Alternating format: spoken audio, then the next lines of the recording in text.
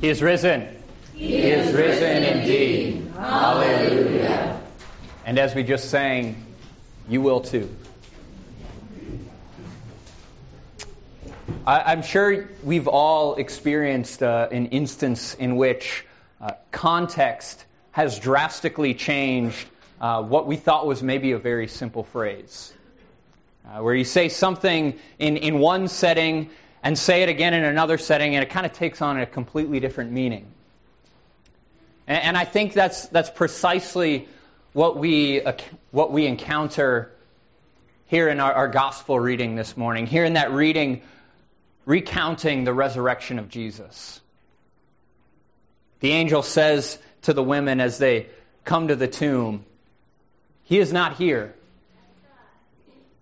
Right? Who knew simple words like "He is not here" would drastically change everything for those women, for His followers, for all of history, for you and for me? Right? We've all heard those words before. We've all had those moments in our childhood, right? Running to our neighbor's house, hoping that they can come out and play. And, "Oh, I'm sorry, he's not here. You have to come back some other time." Or trying to reach someone by the phone and getting the response, "I'm sorry, so-and-so isn't here. You'll have to call back later." But we don't expect to hear that about dead people, do we? You don't go to a cemetery to visit a loved one's grave and find a note on the headstone that says, "Sorry, he's not here. He's moved on." And the women on that Sunday morning, they didn't expect to hear it either. They're traveling to the tomb that day. A day that really for them was expected to be a day of mourning, a day of remembering their beloved teacher and friend. But as they traveled to that tomb that morning, everything changed. Suddenly the earth began to shake beneath them, and as they entered or drew near the tomb, they see that the stone had been rolled away from the front of the tomb, and there on the top of the stone is an angel sitting in bright white clothing. And they stand in terror of this sight. And as they enter the tomb, the angel says to them, "I know that you seek Jesus of Nazareth, this man who was crucified. But I'm sorry, he's not here. He is risen just like he said he would." And then this angel sends them to go, to tell his disciples, to go forward. And as they're going to tell his disciples, who do they encounter but the resurrected Jesus standing before them? And he greets them. And so, seeing this Jesus, they do the only thing that it makes any sense to do. They fall at his feet and they worship him. They worship the one who's come back from the dead. He is not here. He is risen, just as he said he would. Those words changed everything back then, and those words can still change everything right now. You know, one of the things that I think we perhaps miss in this story from time to time, because many of us have heard it over and over again, is really just how shocking this scene is. We miss how shocking it would have been to see Jesus come back from the dead. I mean, just imagine for a moment how shocking it would be to you if a dead person was not where you left him. Right? Things don't work that way. And even for these first century Jewish women who would have expected a day when God would come and raise all the dead, they still would have been shocked at this. That time wasn't supposed to come quite yet. I mean, they had just saw him hang on a cross in agony, bleeding and dying, gasping for his life. And to see him risen from the dead is completely and utterly shocking. It's overwhelming. It's frankly terrifying. This scene is so shocking that for good reason, many are skeptical. Many are rightly skeptical that this could actually happen. And so people have often just relegated it to the realm of fiction or wishful thinking, that this is simply maybe a hoax, a story that was told for people to garner a following and gain power and influence. That perhaps this story was just some private religious experience, a way to remember the legacy of Jesus. And so they began to tell these stories of a resurrected Jesus. But you see, the reality is the Scriptures don't allow us to think that way. That to take these claims at face value can't be to just kind of put them in sort of this private experience, this way of remembering Jesus. Because resurrection in the first century for Jewish people meant something very specific. It was not a way to speak of someone and remember them. It was not a way to talk about someone whose soul was in heaven with God. Resurrection meant very simply, whether people affirmed it or didn't, meant body and soul raised together, physically. Physical resurrection is what resurrection is talking about. So when we hear this claim, we have to take it seriously. Now people could certainly discount it and just say, well, they just made it up. But if they just made it up, this is a rather public claim, one that is easily falsifiable by simply presenting the dead body of Jesus. And even if they stole the body or hid the body away, this doesn't address the reality that Scripture speaks of Jesus appearing to more than 500 people. The claim there is, look, if you don't believe this, go and ask them. Countless eyewitnesses sharing the same experience.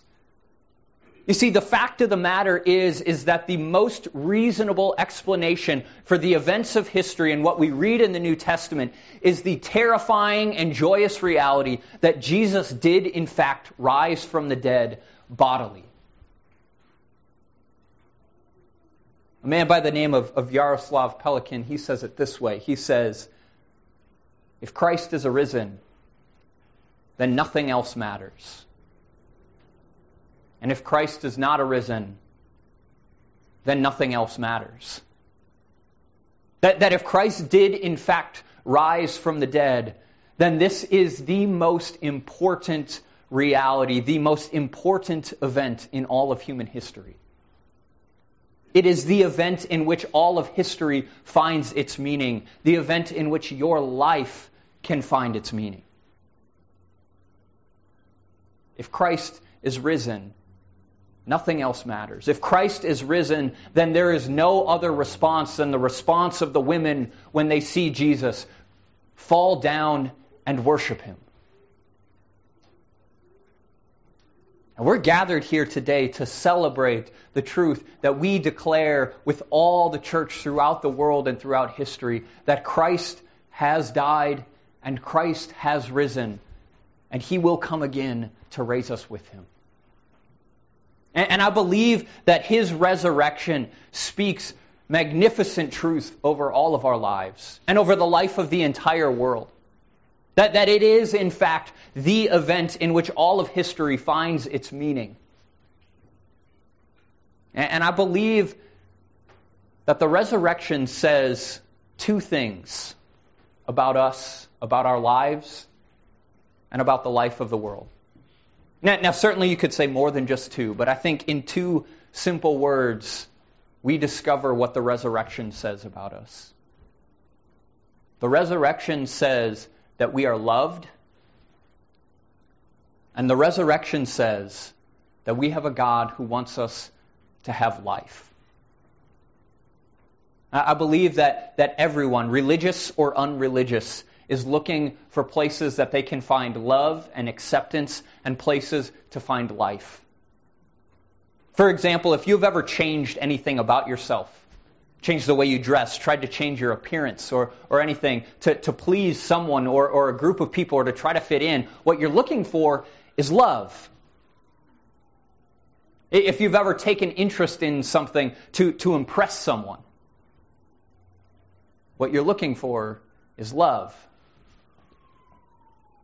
If you've ever taken up golf to impress the boss and hopefully get a promotion, what you are looking for is love and acceptance. The reason that many health experts are actually beginning to speak of loneliness, of all things, loneliness as a public health crisis, is because what everyone needs, what everyone is looking for, is love. We're all looking for love. We're all looking for acceptance. And the reality of sin is that it tends to cut us off from love. Sin makes it feel like we have things that we need to hide from one another, things that we need to hide from God. Right? What's the picture of Adam and Eve right after they fall into sin in Genesis chapter 3 is they run and they hide themselves. Sin isolates us and it cuts us off from God. It cuts us off from one another. Sin cuts us off from love. And because of sin, love is something that we feel like we need to have to prove our worth in order to gain, something that we have to earn.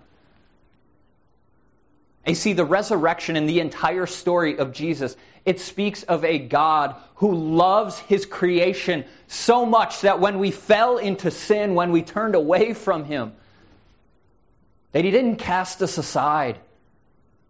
He didn't just start over when He could have. No, instead what God did is He enters into the mess to show His creation and to show humanity just how much He loves us.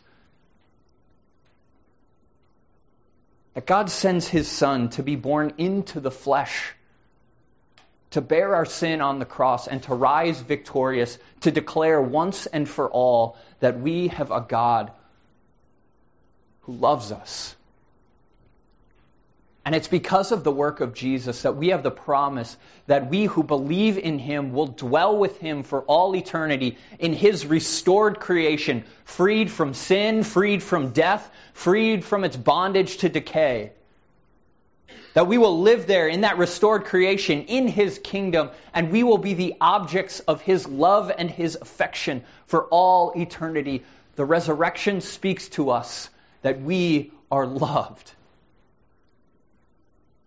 And it's because of that love that we can find life.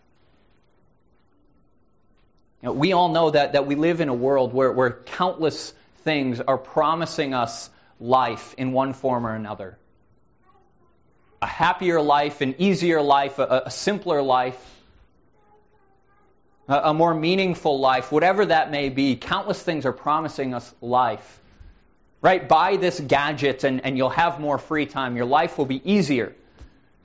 Only to find that gadget ends up occupying all of our free time. Try this diet or this exercise regimen and you'll be more beautiful, more lovable. Your life will be far more meaningful. Buy this thing. Fill your life with this stuff. Gain more success, and then you'll know what life is. Or vote for this person. Buy into this ideology, or perhaps if we just drop one more bomb, then we'll be able to create our utopia. Then we'll be able to create the lives that we've always wanted. What we're searching for in all of these things that we fill our lives with, all of these things that we put our hopes in, is we're looking for life. But you see, the reality is that in the face of death, all of these things become nothing more than empty promises. That none of these things that we put our hope and put our trust in can actually deal with death. If you read throughout the book of Ecclesiastes in the Old Testament, Solomon, he pursues wisdom, and he pursues wealth, and he pursues pleasurable living. Pursues all of these things, and what he actually finds is that when it all comes down to death, none of it matters. It's all vanity, it's all waste and foolishness. Right? The wise man and the fool in the face of death are the same. The one who is wealthy and the one who is poor meet the same end in death. The one who lives a lavish lifestyle filled with pleasure, his end is the same as the one who has nothing but suffering. In the face of death, all of these things that we would put our hope in, all of these things that we would pursue after looking for life, are laid to waste. They're nothing but rubbish, garbage. But you see, in the resurrection, what we discover is that we have a God who desires to deal with death. We discover the one who actually has the power to overcome death. No amount of wealth, no amount of power, no amount of stuff can ever deal with death. And in Jesus, we discover the one who actually enters into death for our sake and rises again to overcome it. The language that the New Testament uses to talk about what Jesus has done is this language of first fruits. The implication there being that Jesus is the first to rise, but there is more to come. That same resurrection that Jesus had is promised to you and to me.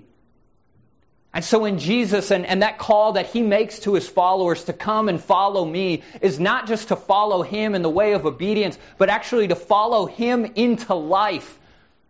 That Jesus and His life, His death, His resurrection, that is the path for us to actually discover true and eternal life. The resurrection is the promise that in Jesus we can discover what it actually means to have life. The resurrection speaks to us love. It speaks to us the promise of life. Come and stand at that empty tomb of Jesus. Fall at His feet and worship Him. Here again, the promise of that angel, that He is not here, but He is risen just as He said He would. And because He is risen, you can know that you are loved, and you can know that in Him you can find life. He is risen. He is risen indeed. Hallelujah. Amen.